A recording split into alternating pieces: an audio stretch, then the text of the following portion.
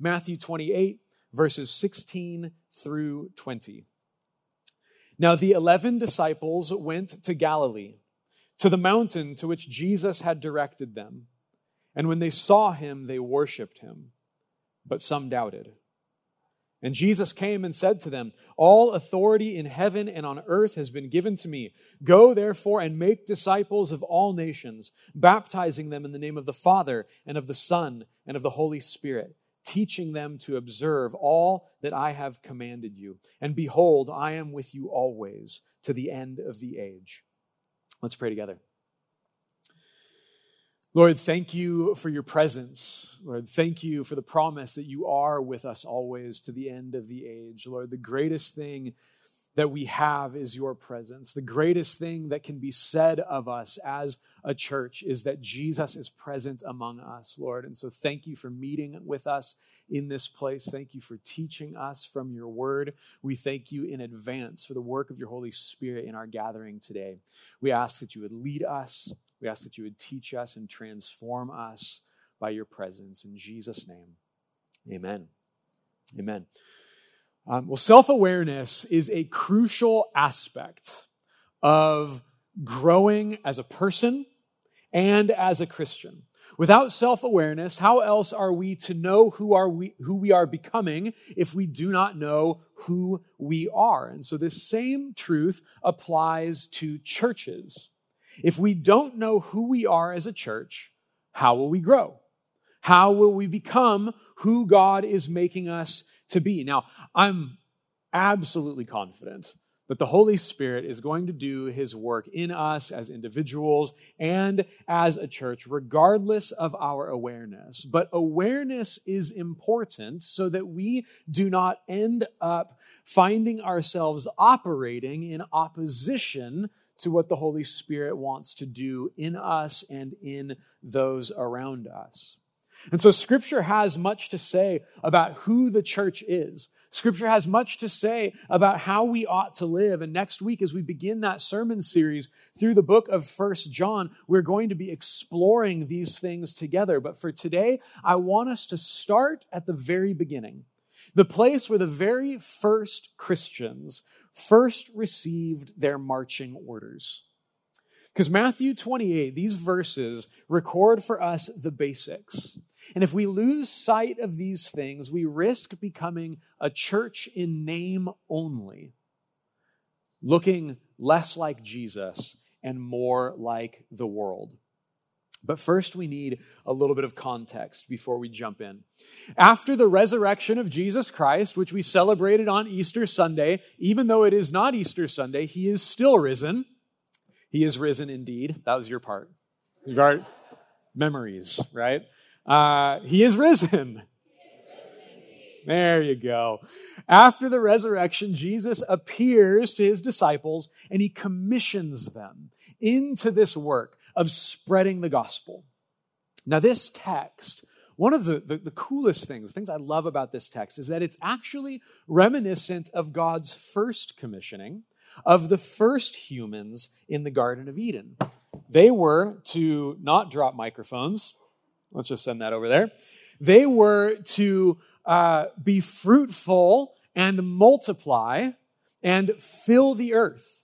They were made in God's image, and so through procreation, they would fill the earth with God's image. And here, Jesus commissions his disciples to go throughout all the earth and multiply disciples by baptizing and teaching. And so through evangelism, Christ's presence is with them and filling the whole earth.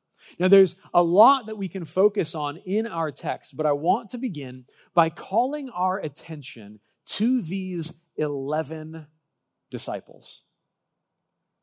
I take great comfort in this number, 11.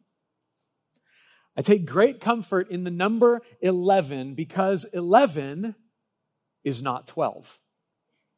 Now, there's your arithmetic lesson for the day, but I'm serious. 11 is not 12, and this is important because 12 is a special number throughout the Bible.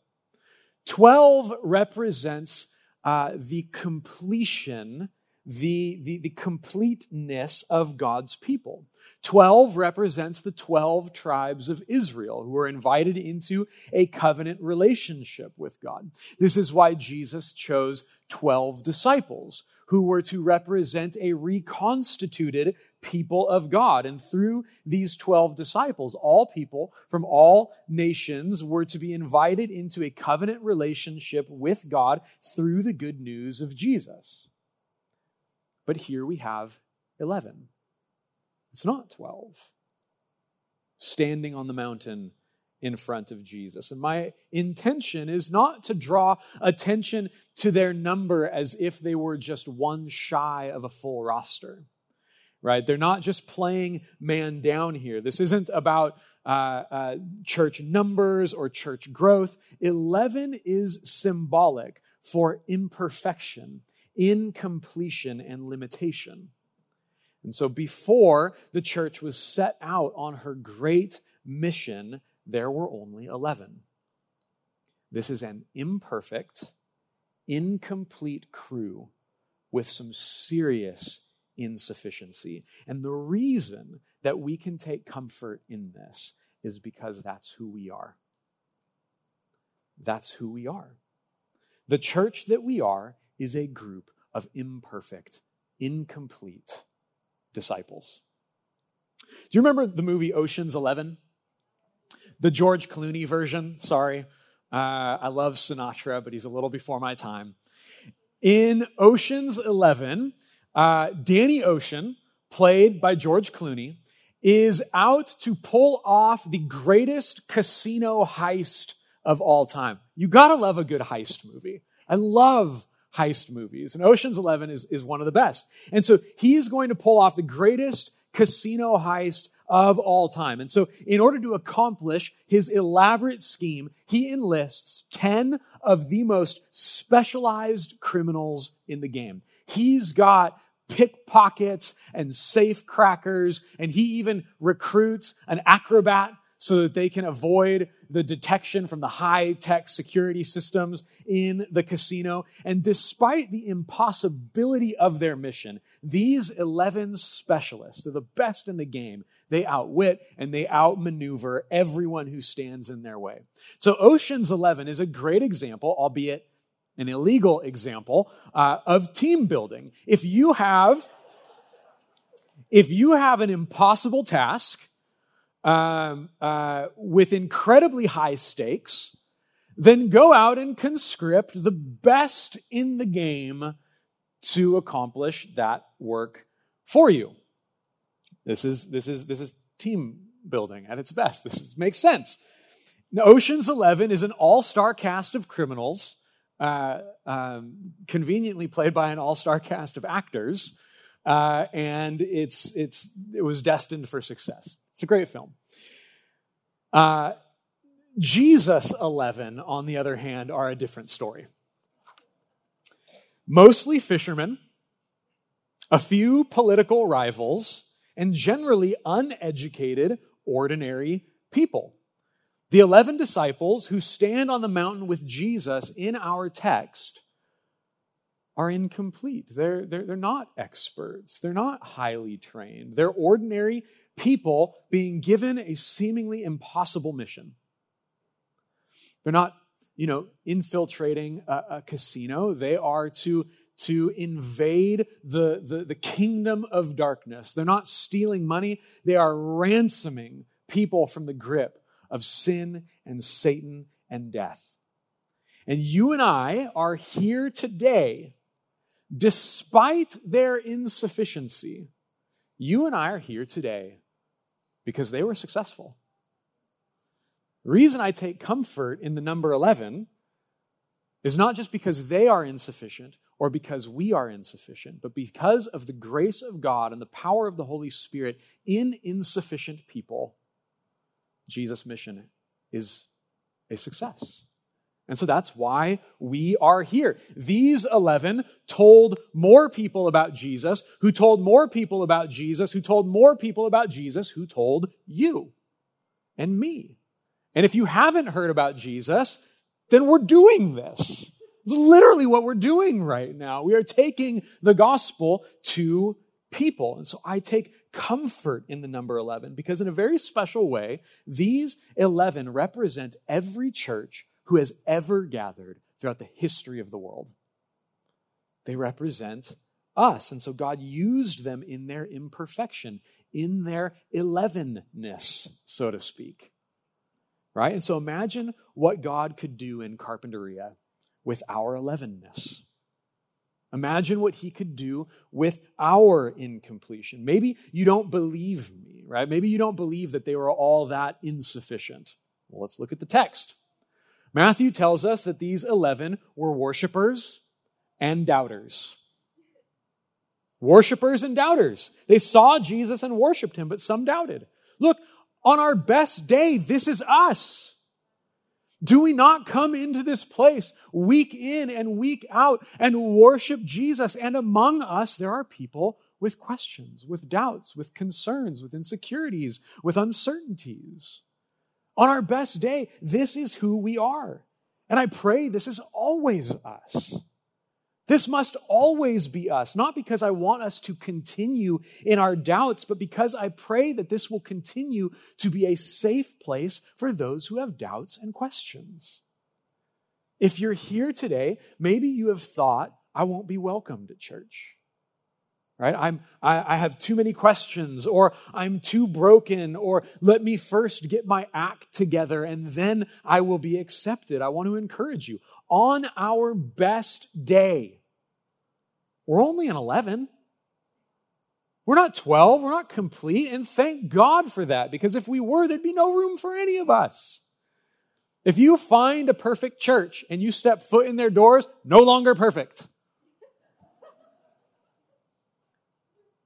We must continue to embrace this 11ness. I'm going to coin that phrase.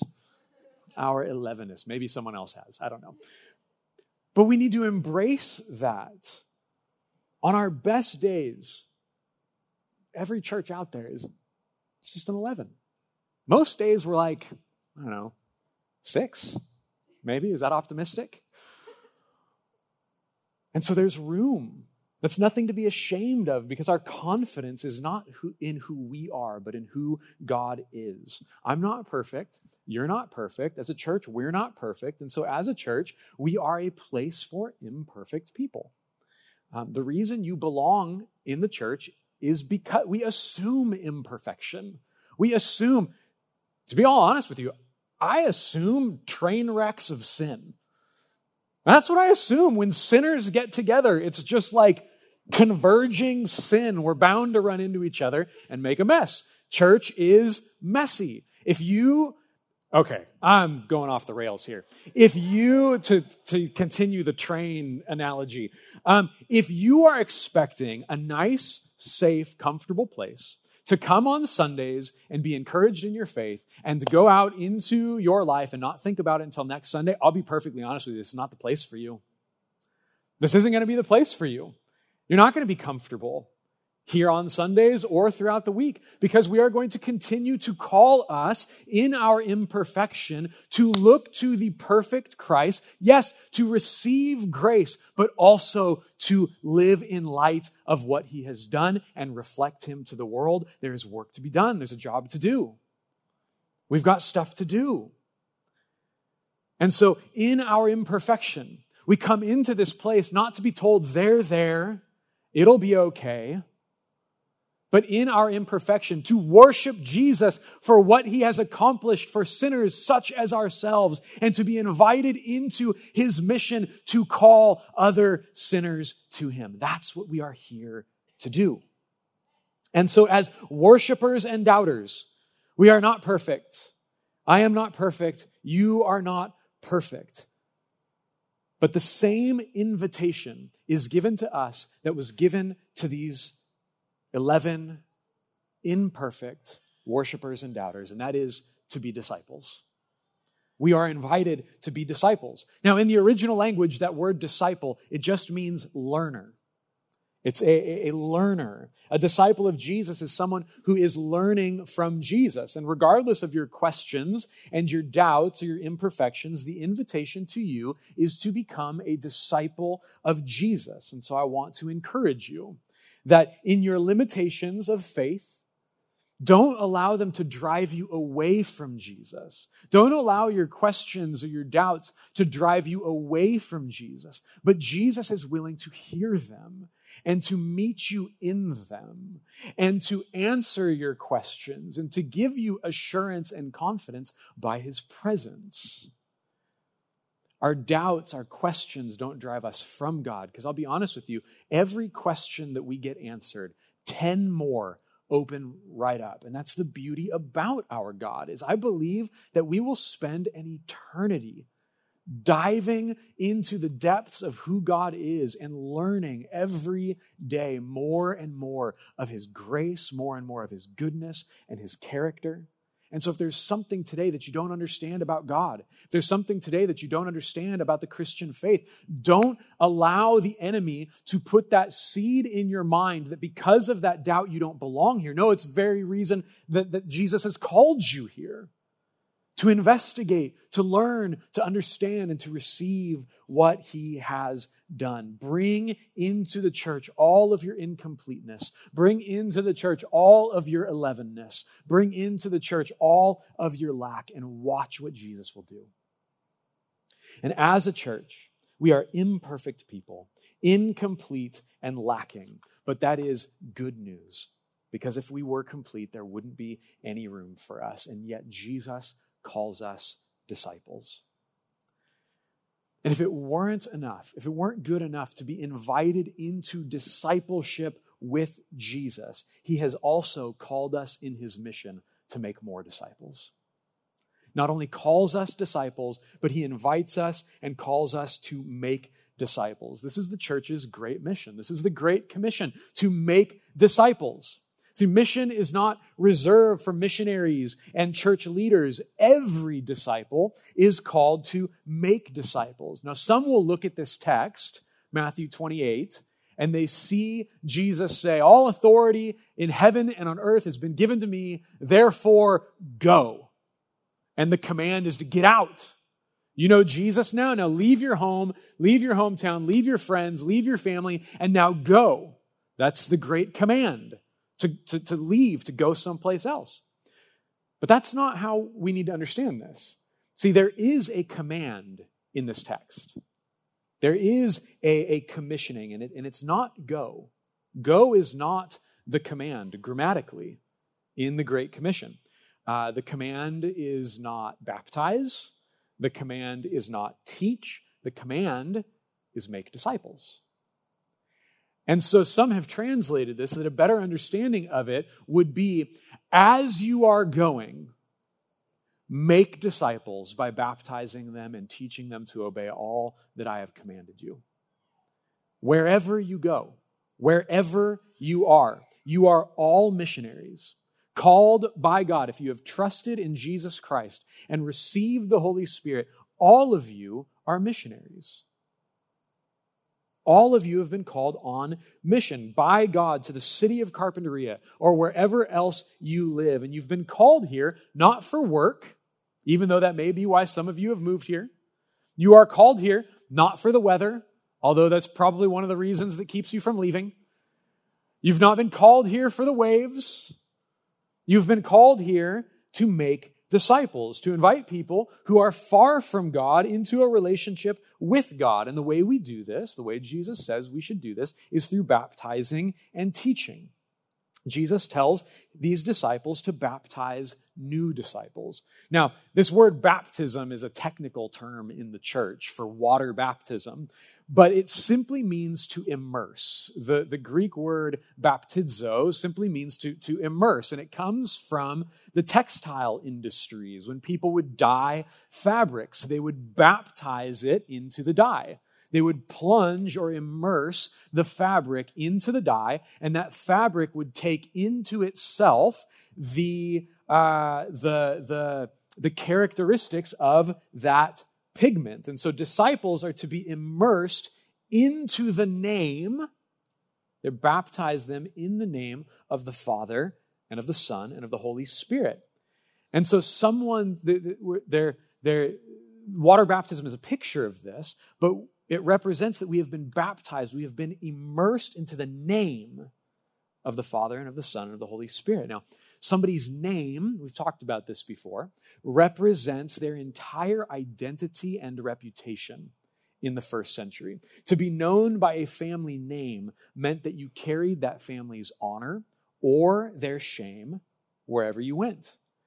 And so it was the primary identifying factor of someone's identity. It was the primary identity-shaping factor about them was their name and what family name they were a part of and who their father was and who their father was. And so what Jesus is telling us in here is that we are to be immersed into the name and therefore to take on the character, to take on the quality of that name, of that reputation, and of that identity into ourselves. So we are not baptized in the name as if to say in honor of, or even by the authority of. It's better to say that we are baptized into the name as a fabric is plunged into the dye to take into itself the characteristics and color of that dye. And so we are baptized into the name, into the identity, and into the life of God. This reflects that same idea of dyeing fabrics. And so water baptism is this picture of this immersion into the life of God. It's a picture of our identification with Jesus in his life, in his death, and in his resurrection, and in his unity with the Father and the Holy Spirit.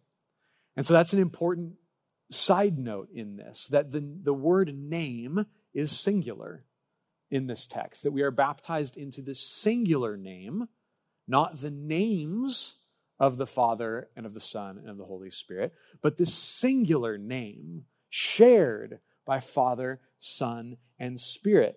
And so we are baptized into the identity, into the life of the triune God, of Father, Son, and Spirit. And so this is true of you if you are a Christian. You have been immersed into the life of God. This is what Colossians 3:3 means when it says, your life is hidden with Christ in God. Your life is hidden in Christ in God. Or what 2 Peter 1:4 means by saying you may become partakers of the divine nature. The moment we believe, the Holy Spirit unites us to Jesus and our identity is immersed with him and all who God is. Then, upon baptism, after being baptized, we spend a lifetime of learning how to follow Jesus' teachings and how to be obedient to his teachings. So we make disciples by baptizing and teaching. We learn from him in order to live like him so that we can manifest his presence and his character to the world. And so what we'll see in our next sermon series through 1 John is that discipleship is not about learning facts about God. It's not about learning doctrines. It's not about memorizing Bible verses. It's about learning to love. Learning to love like Jesus loves. Learning to love one another like Jesus has loved you. And so I'm excited as a church to be going through this together. Learning from Jesus and learning to obey all that he has commanded us is about being equipped to challenge to step out of our comfort zones and to care for one another and to bless not only each other, not just the people in this building, but all of those around us, to bless Carpinteria through gospel proclamation and demonstration of Jesus' love and self-sacrifice. This is why we talked about that food distribution that's here on Wednesday, our partnership with Food Bank of Santa Barbara County. It's to provide good things, a blessing of food to people in need in this community who can't otherwise provide fresh produce for themselves. And so in that, they receive, though it's from this building, they receive from Jesus' hand good things. We are called to serve this people and this community. And so the order of this, to make disciples by baptizing and teaching to obey all that Jesus has commanded. The order of these things is these disciple-making methods is very important because baptism is given when somebody trusts in Jesus, but we will spend a lifetime of learning how to obey all that Jesus commands. And so if you've trusted in Jesus and you've not yet been baptized, that water baptism that represents this life immersed in the life of God that you are living, I want to encourage you to take that step of faith today. As Aaron mentioned during our announcements, we've got a baptism class coming up. You can sign up for that at the book table after church just to hear more about baptism and see if this is something that God is calling you in your life right now to take that step of faith and to be baptized. Sign up to get baptized. It's not given, baptism is not given because you deserve it. It's not given because you've earned it or because you've got a degree in theology or something like that. It's given by God's grace through faith because you believe. You've been made a disciple, and the Holy Spirit has united you to Jesus. It's a picture not of perfection, but of your life being immersed into Christ's. And then we seek to put our life in God on display by the way that we live.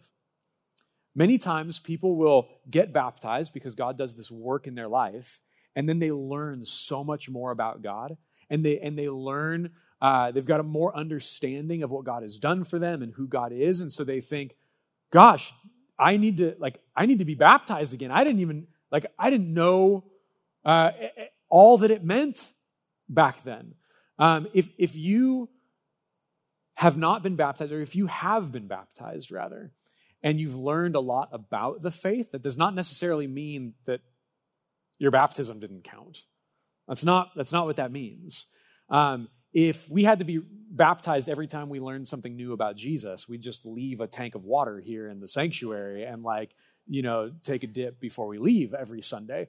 No, that's not the case. We expect that it will take a lifetime to learn how to obey and follow Jesus. But if you're here and you've recently put your faith in Jesus, or you've put your faith in Jesus for a long time, but you've never been baptized, then we want to call you to that, to take that step of faith and to be baptized. And then we seek to put our life in God on display through the way that we live. And I don't want us to miss the weight of that statement, that we are to put the life of God on display through the way that we live. The people around you, if you are a Christian, are to be able to look at your life and see in you the life of Jesus. These 11 disciples, as inadequate as they were, stood before the same council that handed Jesus over to be crucified. And though they were uneducated, common men, the Sanhedrin, the Jewish ruling council, saw them and they recognized that because of their faith, that they had been with Jesus. That's the greatest thing that could ever be said about this church. The greatest thing that can ever be said about Reality Carpinteria is that Jesus is with us, that we are in the presence of God. And so it's not your knowledge or your skill that puts Jesus on display. It's your faith and your love for others. And Jesus said that it would be our love for one another that would be evidence to the world that the Father sent the Son. That's huge. That the way you love other people is actually a testimony to the truth of the Father sending the Son to die on the cross for the sake of our sins. It's an evidence to the world that the gospel is true. That is weighty. That people in this world are supposed to be able to look at the church and say, this is what God is like. Unfortunately, I have a feeling that many people look at the church, not just us, but the church in America, and say, this is what God is like? But the way that we live should be putting the character of God on display for all to see. But here's the good news. In this heavy responsibility, we are not asked to do anything for anyone else that we have not already received from Jesus. Because Jesus was the first missionary. Jesus left heaven for earth. He left his throne, he left his glories and his comforts to come to earth, to come to you and I, to embrace our brokenness, to experience our humanity. He came in the authority and the power of God. He invaded the kingdom of darkness and invited all who believe into the kingdom of heaven. He was the first missionary. And though we are imperfect, in his perfection, he laid down his rights and his comforts in order to ransom an imperfect people by nailing our sin to the cross. And in dying for sin, he cleansed us of our imperfection. And then he rose from the dead and he ascends into heaven and he sends the Holy Spirit so that anyone who believes would be united to Jesus and immersed in his presence continually. The reason I find comfort in the scriptures and in our 11ness is because we are not left in our 11ness. We are given the Holy Spirit to be our completion, to be the fulfillment of the people of God in the presence of Jesus Christ in us. We have been made complete, not because we are complete, but because Jesus is with us. And the reason that we are who we are is because Jesus, by his grace, has made us the church we are. He's made us who you are, and through faith, he will use you to call others to the same grace that you have received. Jesus does not ask you of anything that he has not already abundantly provided by his love and by the power of his Holy Spirit in you. He has provided with us the life of God and the power of God to live in his presence. And so this is who we are. We are imperfect disciples. We are called to make disciples, and we live in the power and presence of Jesus. This means that we live by walking in submission to Jesus' authority. Before we can be on mission with Jesus, we must be in submission to Jesus. Jesus says, all authority in heaven and on earth has been given to me. This is the jurisdiction of Jesus' reign. Heaven and earth. That is all of it. Heaven and earth is everything. It's the spiritual and the material realm. That means there is no place on this planet that you can ever put your foot, and no creature, however ungodly it may be, in this world that you will ever encounter that is not under the authority of Jesus. Every single place, every single person, every single power and principality is under the authority of Jesus. Jesus says, all authority has been given to me in heaven and on earth. That means in this place, Jesus reigns. That means if you are a Christian and you have the Holy Spirit, every place you set your foot, Jesus reigns. That means in your home, Jesus reigns. That means in your workplace, Jesus reigns. That means there is no place you can go apart from the presence and the power and the authority of Jesus. We can have confidence in our calling to go and make disciples of all nations, to go and make disciples of all of our neighbors, wherever we live, because the authority of Jesus is over the heavens and the earth. He is sovereign. The reason that we can do the work and be comforted at night when we go to sleep, regardless of what happens, the reason we can do all of these things is because Jesus reigns in the church and Jesus reigns in the heavens and the earth. This is why we can do what he has called us to do. If we were to go in our own authority, we would be chewed up and spit out. We have a scene of that happening in the book of Acts. The 7 sons of Sceva, they try to cast out a demon by the name of Jesus in whom Paul preaches, not the Jesus that they knew themselves, and they leave this confrontation naked and bleeding. It was a mess. If you go in with 7 and you're all clothed and in one piece, and you leave naked and bleeding, something terrible happened. Something bad happened. They tried to go in their own authority. They got beat up for it.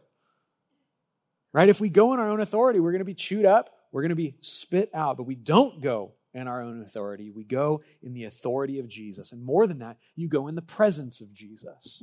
Jesus not only commissions them by his authority, he comforts them by his presence. He said, "Behold, I am with you always to the end of the age."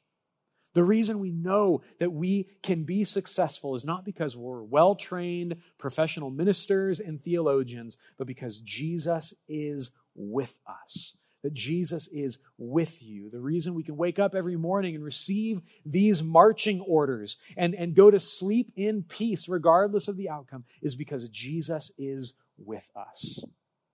Church, by God's grace, this is who we are.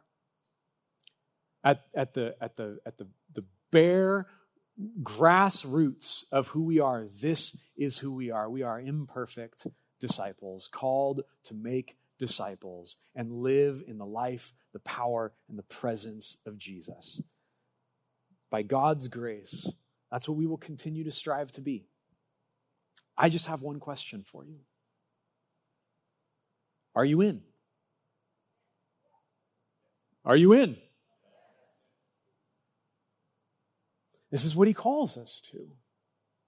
This is what he's invited us to. It's a beautiful, weighty responsibility.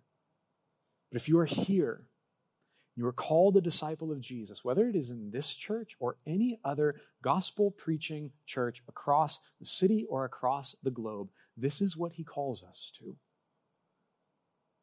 And there's freedom in that. And so for some of you, this may mean putting your faith in Jesus for the first time. For some of you, it may mean taking that step of faith to be baptized, to publicly declare your faith in Jesus. Maybe some of you have been harboring sin that does not align with living in obedience to all of the commands of Jesus. And so Jesus invites us to repent of it today. For many of you, it will mean saying yes to God's mission in the world, whether sending us to our neighbors or to our nations. He has called you into mission. He has sent you with all authority, and he goes with you and will never leave you. And so whatever that means for you today, know for certain that this is who you are and this is who you've been called to be. We can kind of hang in the shadows of church. And certainly there's a place for that as you're discerning God's call on your life to commit to be a participant in a particular church. There's room for that. But eventually, if we're going to follow Jesus, this is what he calls us to. And so whatever it means for you today, this is who you are. This is God, who God has made you through faith. And by the grace of God, though imperfect, we're called to be disciples. By his grace, we are immersed into the life of God. We are on mission with Jesus, and we do all of this in the power and presence of Christ by his Holy Spirit. And so in light of that, whatever that response requires of you today, we're going to transition into a time of worship. We're going to transition into a time where we get to praise God for what he's done, but we need to do business with the Lord today too and discern, God, what are you calling me to? What does this mean for me today? Because no matter who you are, no matter how long you have been following Jesus, if the decision you have made in the past or now is to follow Jesus, something is required of you today. Something is required, either to trust in him, to receive him as Savior, as Lord, to be baptized, to make that decision, to be baptized, to repent, to be on mission, whatever that is, something is required of all of us. We can't just come in here and sit and receive and go and forget. Like I said, it's not the church for you. It's not the church that we're going to be. It's not the church that God has made us.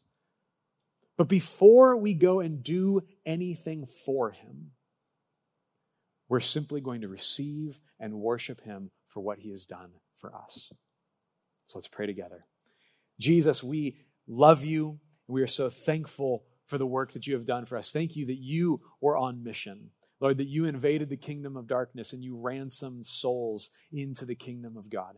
Lord, thank you that we get to participate not only receive what you have done for us, but Lord, we get to participate in what you want to do in this world. And it's a great honor. It's a great privilege. It's a great responsibility. Lord, and so we pray that by your Spirit, you would empower us, Lord, to simply say yes. to simply say yes to what you're doing in the world, what you're doing in Carpinteria, what you're doing in us. Lord, we say yes to you. Whatever you desire for us, Lord, we say yes and amen. And so be exalted in this place, Lord. As we've been talking about, the best thing we have going for us is your presence. The best thing that can ever be said of Reality Carpinteria is that you are here. And so, Lord, we want to delight in that. We want to rejoice in that. Thank you for being with us and for teaching us. And we pray that you would be glorified in all that we continue to say and do. In Jesus' name.